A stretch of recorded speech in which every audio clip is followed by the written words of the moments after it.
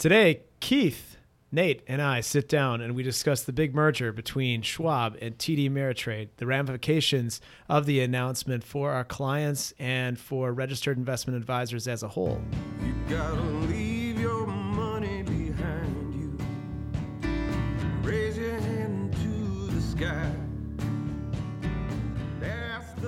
Today we had a big announcement in the brokerage industry. Two giants in the industry, TD Ameritrade and Schwab, have agreed on a merger.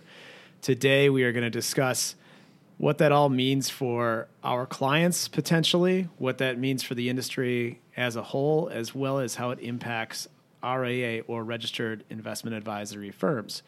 So Keith, let's go through the logistics of the deal. What happened? Well, one of the things that we've kind of talked about, we went live with a couple of weeks ago, around October 1st, everybody kind of said, let's go to zero on trading costs. And Nate, I think you had predicted that this would probably drive down stock prices for these firms. TD is more dependent on kind of commissions from trading revenues than Charles Schwab is, so their stock price went down a little bit more. And just kind of quoting here from Bloomberg's money stuff, Schwab announced on October 1st to cut commissions on retail brokerage trades to zero.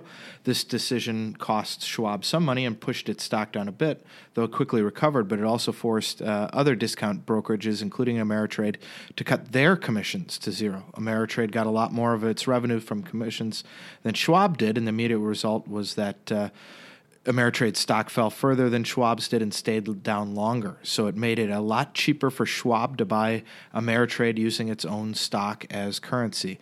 Or as the author put it, Schwab tanked Ameritrade's stock price and then got to buy it on the cheap. It was still $26 billion, I think, is moving around to buy Ameritrade for Schwab. And the combined company will operate under the Schwab name. But kind of a big deal.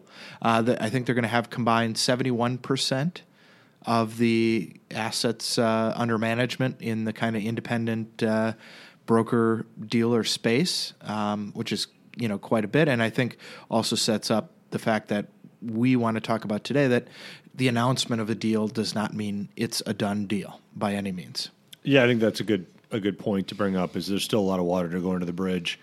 In regard to antitrust kind of gauntlets, if you will, that they have to run through and come out the other side before it's official. But it definitely is making a lot of media headlines. And, all in all, for us specifically on how we do business every day, we're not doing business different today than we did on Friday, or likely won't be doing business different next week than we did this week.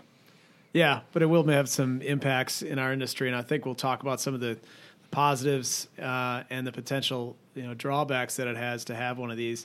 And as Keith indicated, this is a behemoth in our industry, this sort of formation of this super firm in our industry. In the general landscape of brokerage houses, they're large, but they also compete with a number of other ones that are part of that space as well. If we talk about kind of the global assets that are managed, it's a big firm, but you could see the antitrust thing running from both ways. You could see it in our industry saying, boy, that's almost a monopoly as far as a custodian goes. And when we talk about custodians, it's like Schwab and Fidelity and TD Ameritrade and, Interactive brokers and Pershing. Others. Yeah, Pershing, right? That's exactly right. So there's always different, houses, this custodians, but then there's also, competition between TD Ameritrade, Schwab, Morgan Stanley, Merrill Lynch, Edward Jones, and all these other places too. So, it depends on what sort of lens you're going to use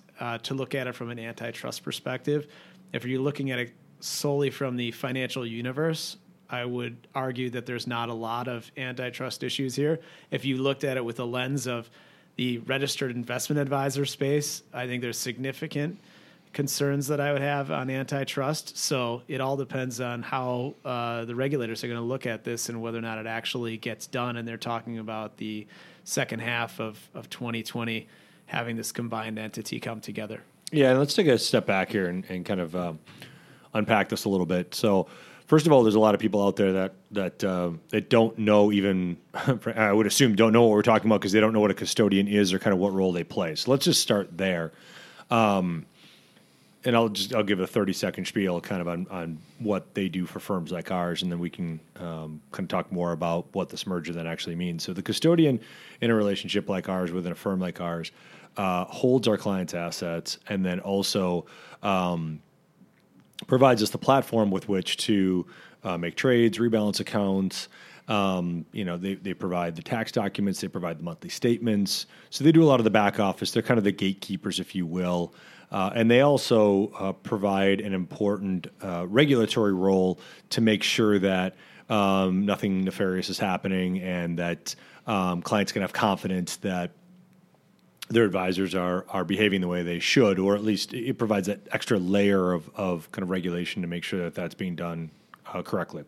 Because the accounts are held outside of their own institution. So, for example, TD Ameritrade's accounts are held outside of Walkner Condon. They're not Walkner Condon domiciled accounts. Yeah, it's a great point, and that's one of the distinctions, if you will, of using a custodian versus not, is that the assets are held at the custodian's house, if you will, as opposed to within the financial planning firm's house. I mean, it's changed a lot that we're in this digital era, right?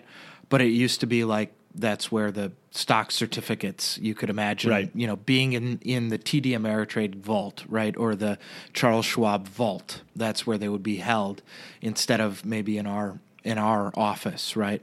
And that's, I think, a big shift of it. I mean, one of the things about being an RIA, a registered independent advisor, is the custodian works for us in some sense, right? We don't work for the custodian. Some of us, here have worked at other firms where we worked with a particular broker-dealer. Here we choose our custodian, and we've chosen a couple of custodians, right? We have TD Ameritrade, but we also have Interactive Brokers for certain uses and certain clients, and that's one of the advantages of being independent, I think. So one thing that I think we should assure all of our clients is that whatever kind of transpires in this, they and we still have the power to adjust and change if we see this as no longer the best solution for our clients. And that could be a positive or a negative as far as this merger is concerned with this sort of new Schwab entity that gets birthed out of this sort of merger. Is it going to be a tremendous asset to be able to take their depth and breadth of experience, expertise, and all the different offerings that they have? Is that going to be a positive, or are we going to look at it from a more negative lens in that now perhaps service levels go down a little bit? These economies of scale end up not kind of panning out as they should. And are we going to see less competition in this space so that if we wanted to go to a different custodian, what's the ease in doing that and making that switch? And also, what is other custodian going to offer? So these are some of the things that we're looking at and going to see how this all integrates, particularly on the technology side. I think this is the most important thing from my perspective when I look at this, is what is going to happen to some of our tools that we have now that TD Ameritrade offers. Are they going to be offered at Schwab, and in what format? Yeah, I think on a day-to-day kind of point of view, maybe a good analogy for the custodian in the whole relationship is the custodian is basically the referee of a football game. They say a well-refereed football game is one where you never notice the referees.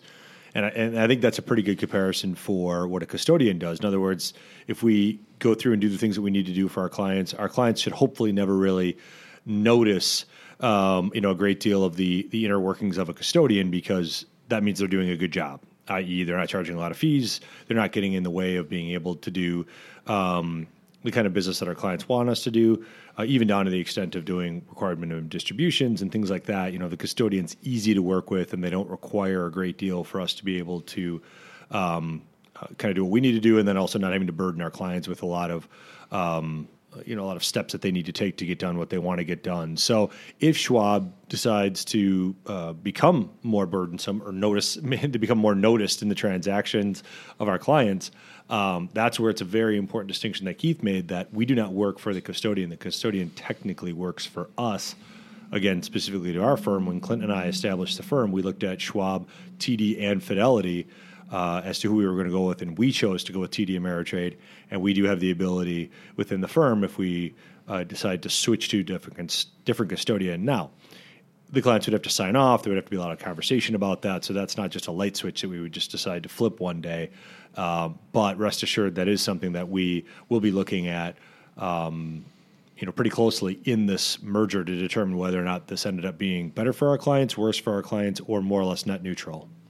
Yeah, and I would say that I would rather not go through the paperwork. So the burden of, there would have to be some major red flags for us to switch custodians, I would say, just speaking from generalities. And furthermore, I'd say, Schwab is a very respected name in the industry. The reason why we didn't select them out of the bat, right out of the bat, was twofold, really. Number one, they oftentimes require assets to be brought in the door. We were uncertain as to what sort of assets we were going to bring over, and that threshold kind of got higher and higher. So TD was known as being very friendly towards startups when we started out.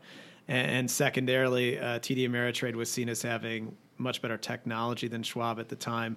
I think that arms race, Schwab having the resources that it has, they have caught up significantly. They did not have a lot of software integrated with their particular their kind of system that they built, and now they have a lot more integration. So Schwab and TD are converging kind of at the right time, I would say, technology-wise, with these open APIs and and data sharing. So I would say that Schwab has caught up significantly to TD Ameritrade in that regard. So that's a positive. Well, and I would say as well that undoubtedly one of the reasons that TD was still, Schwab doesn't have anything like iRebal, any of a lot of the back-end tools that we use every day. And I think those things end up, being very important for the day-to-day. And so it could have been a big part of the attractiveness of TD Ameritrade versus E-Trade or elsewhere for Schwab in terms of who they're going to purchase. Yeah, you used Schwab before, yep. Keith, in a prior life, and so I guess you're alluding to the fact that they didn't have anything like iRebal. We use iRebal extensively for a number of years with our clients. That's just rebalancing software. Hopefully we're going to integrate that into the Schwab offering. That was a really important thing for us that came to fruition, has saved us a ton of time. So we're really hoping that is maintained. That would be a major downside if that was not brought over to the Schwab ecosystem. Yeah, and I think it's important also to understand that Clint and I, and the other people in the office here as well, but Clint and I have had direct involvement and participation in changing of companies in our former lives. We were... I was going to say put through, but that's not the right way to say it. We were involved in a couple broker-dealer changes of having to go through and switch our clients over. So we have experience in this area. It's not something that we look at with a glass half empty or a glass half full perspective. Frankly, we look at it as we'll see how this plays out, and there's a great opportunity for this to improve the structure of the relationship with the custodian to the RIA, and particularly for our clients. And there's a chance that it makes it just a better overall experience for our clients. So we're hoping that be the case, but we've been through this before a few different times, and we don't look at it as something that is an, oh my God, what's going to happen next kind of thing. We look at it and go, okay, this is kind of normal commerce. This is normal business playing itself out, and we will react when the reaction is necessary. Yeah, I think that's an important point to underline, that you guys have been through this kind of change, right? Maybe not a merger directly, but having seen custodian shift or custodial businesses move from one business to another, and that you know to monitor it, but you also know not to kind of freak out about it. Yeah, this is what QNet Financial Network, right? For you, I didn't go through that one. I went through that one, yeah. We both went through Financial Network to Securities America. Mm-hmm. And then we were on the heels of going from Securities America over to LPL, and that's when we opened the firm. So we've been through this process, and it's again, it's not anything at this point in the game to think, oh my God, negative. This is an opportunity for a great firm to be created out of Schwab and TD Ameritrade. Yeah, and it's also going to take a long time. I think from their announcement, even that they put in, it was the integration was going to take 18 to 36 months after the close of the transaction. So you're talking about years before the two entities are even brought together. So, there's no need for any of our clients to panic or to even, lose one little minute of sleep over it, because it's just going to take so long to integrate, and our due diligence process and assessing what's going on is going to take a while. And I'm very confident that they're going to come through and put together a really good institution out of all of this. And I do think we'll see an enhanced service level as far as cashiering, as far as potentially some loan products developed out of it, banking products. All of these firms are trying to grab more wallet share, and actually I think that's going to be a huge net positive to a lot of people, in that they're asking more of their custodian, they're going to deliver more, and they're going to deliver a broader range of services. And because Schwab is an independent firm, and so is TD Ameritrade, really, they work with independent advisors, they're going to try to keep us all happy. They don't want us leaving either. So even though they're a big firm, they don't want to lose these firms. I think that it's going to be a big positive for all the clients. And I heard, I can't be certain on this, but I heard the name is changing to TD Schwab Ameritradial. Trade deal, I think is Schwab Ameritrade? Schwabial. Schwabial TD Ameritrade, I think is what it's going to be. I think they're putting the TD right in the middle. I think you're right. But only the T Schwab Ameritrade. Capitalized, not the D anymore. Yeah. Just the T. Schwab Ameritrade. Yes, that's what it's going to be. Schwab. Eel. With an umlaut. Yes. I think it needs an umlaut. Yes. That's not true, but I think this is what would happen if they put us in charge of the marketing of it. I think it would be spectacular. You know. The compliance corner over here says you got to show your work on that one, Nate. No, actually, the new firm is going to be called Schwab. It's Reference Schwab. the source. And they dropped the Charles off of it a little while ago. Yeah. So Chuck. Remember, it was the marketing thing was Chuck. What was it? Well, Chuck still appears Chuck, in the right. Yeah, he still appears in the commercials. Yeah. I mean, do you think we're going to meet Chuck now? Do you think Chuck's going to swing by the office? I've seen Chuck's house in California, and it looks like he's doing okay. Yeah, I think he's fine. He knows where his next lunch is going to come from. Yeah, I don't think. Yeah, don't think problems hitting the mortgage. I think it's okay. Yeah.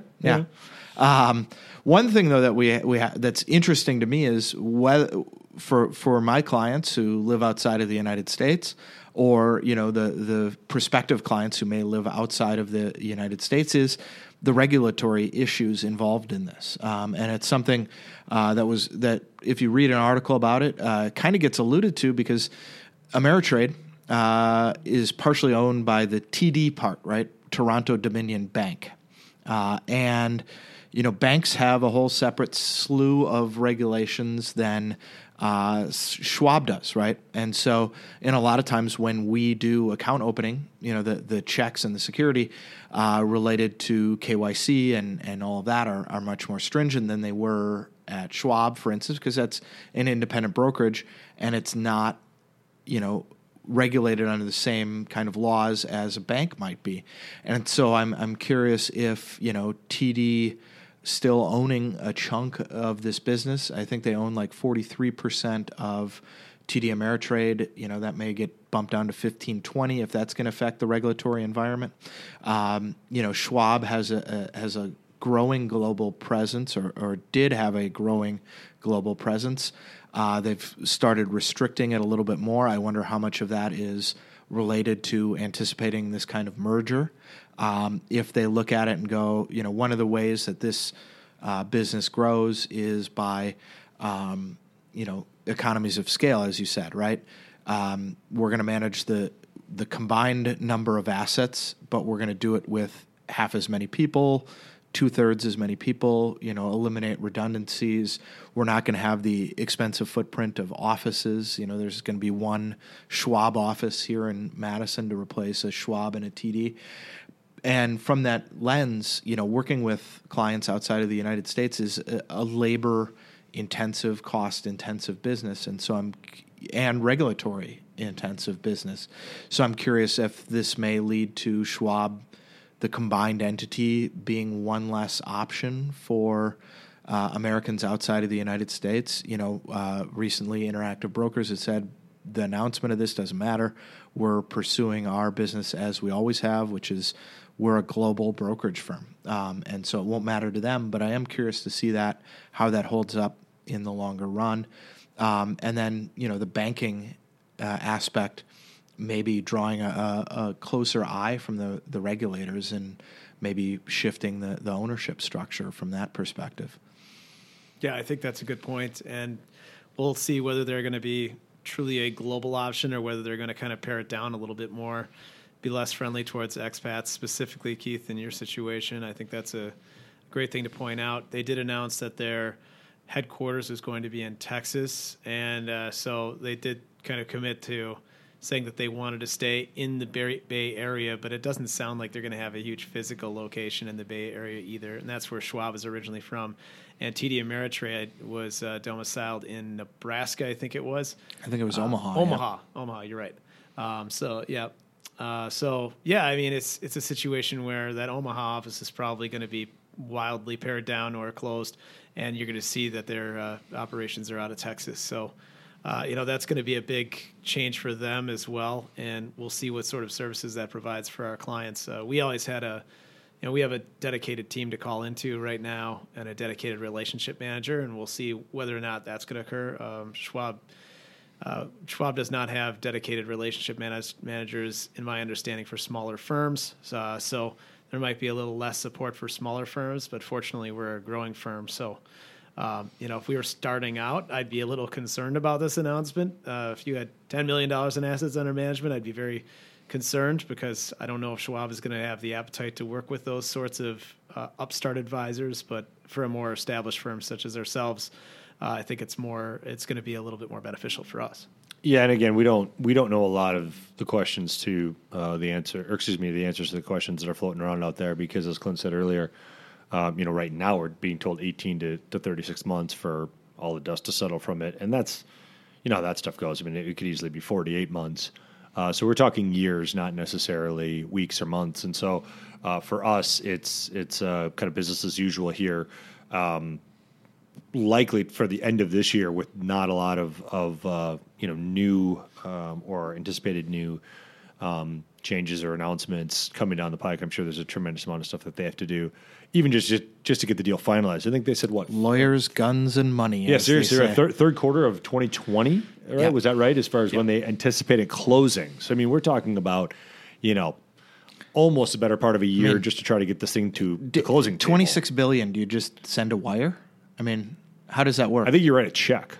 Do you? I think for the is most it one part, of the? I think you have to do it. It's like a big 14-day clear, though. Put a hold on it. Yeah, and it has to be a big novelty check, right? Right, exactly. Well, of course, that's why you have those big novelty. Yes, because you write it out of your big novelty checkbook. Yes, yeah. Well, that or cashier's checks, one of the two. I think you can get cashier's checks in billions until you just show up with 26 of them, and you're good. Yeah, just $1 billion. Here you go. Do you think they weigh more of those $1 billion checks? They get the judge from the Monopoly game, with his hat, and he puts his rubber stamp on everything, and you're done. And that's it. I wonder if you can take a picture of it and then direct deposit it. One of them. The mobile deposit. Really? That's right. Somebody's got a mobile deposit check. Go ahead. It's not uploading. It's not uploading. Yeah. Why won't it upload? Why is my account It's an error. Don't try to log back in. Don't hit the back button. The deal was held up because one of them wanted to pay in nickels. Yeah.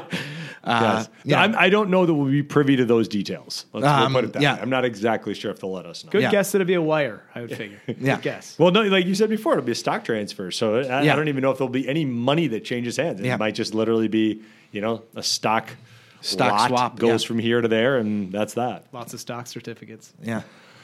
In the vault. And fortunately, we have two custodians, handling this. Right. So we've got plenty of safeguards. They have to meet halfway. It's like when they assembled the Intercontinental Railroad. The closing needs to take place somewhere in Colorado between San Francisco and Omaha. Equidistant. Well, this is kind of interesting. I had a friend who worked on airplane transfers. And many times if you have like a international airplane deal, they'll actually fly the airplane into international waters area, international airspace, I guess you would call it, because then you can avoid certain transfer taxes on the transaction. So maybe they're Sneaky. maybe they're going somewhere off of shore where you can rebroadcast Major League Baseball games without the express written consent. Way off topic. I thought I heard at one point that back in the day they used to fly over the North Pole when they would fly from like the United States to like wherever. Yeah, you still do. They still fly? I Yeah. thought they flew around. They fly over the North Pole. They go Yeah. that way? Yeah, They go over? it's shorter. No, right. That's, I think, why they did it. But now I think there was an issue with, like, airspace and, like, they don't want us flying through airspace and things like that. Is that not? Not that I've heard of. Wow, you can Yeah. still go over. Yeah. Huh. Interesting. Yeah, it's the shortest way. Interesting. It's just too cold. At 30,000 feet. You have to slows the bring plane your down. jackets and Yeah. How did we get on airspace over the North Insulation. Pole? International airspace he's talking yeah. about. That's right. Yeah. Yeah. Okay. This is your fault. You brought up the I international. apologize. Well, we're trying to figure out how do you move 26 billion. Exactly. That's right. It had to do with Monopoly Yeah. and the judge. And the judge. Yeah. We will be back, hopefully, with more information on the Schwab. What did we say it was? Schwab TDality. Schwat Ameritrade. Yeah, I think that's what it is. When the information comes available. Again, might be a long time before we have any information to report, but we did want to address the fact that there's plenty of headlines out there right now. If you Google the story, they all pretty much say the same thing as far as the boilerplate information. But if you do have any basic questions that you want to ask us, by all means, let us know. We'd be happy to jump in. And if it's something we just don't have an answer to, then we'll tell you that as well. So in the meantime, I hope everybody has a happy holidays, and we will talk more again soon.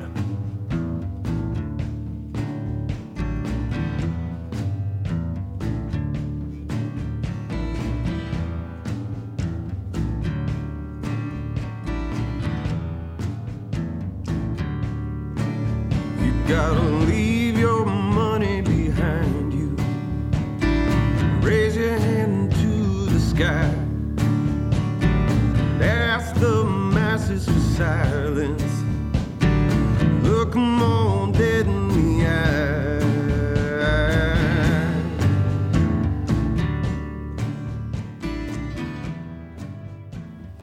Advisory services are offered through Walkner Condon Financial Advisors, LLC, an SEC-registered investment advisor. Clint Walkner, Nate Condon, Jonathan Jordan, Mitch DeWitt, and Keith Bonywaz are investment advisor representatives of Walkner Condon. Guests on the podcast are not registered, and their participation in the podcast are limited to unregistered activities and will not provide any advice that is investment-related, nor should any comments that guests make be construed as giving investment advice. Content should not be viewed as an offer to buy or sell any securities mentioned or as legal or tax advice. You should always consult an attorney or tax professional regarding your specific legal or tax situation. Walkner Condon Financial Advisors, LLC, is not engaged in the practice of law. Whenever you invest, you are at risk of loss of principal as the market does fluctuate. Past performance is not indicative of future results. Purchases are subject to suitability. This requires a review of an investor's objective, risk tolerance, and time horizon. Investing always involves risk and possible loss of capital. Long-term care, estate planning, insurance products, and tax advice are not offered through Walkner Condon Financial Advisors, LLC. Walkner Condon works on a best efforts basis and does not guarantee any results. Past performance does not represent future results. Please see WalknerCondon.com for additional disclosures.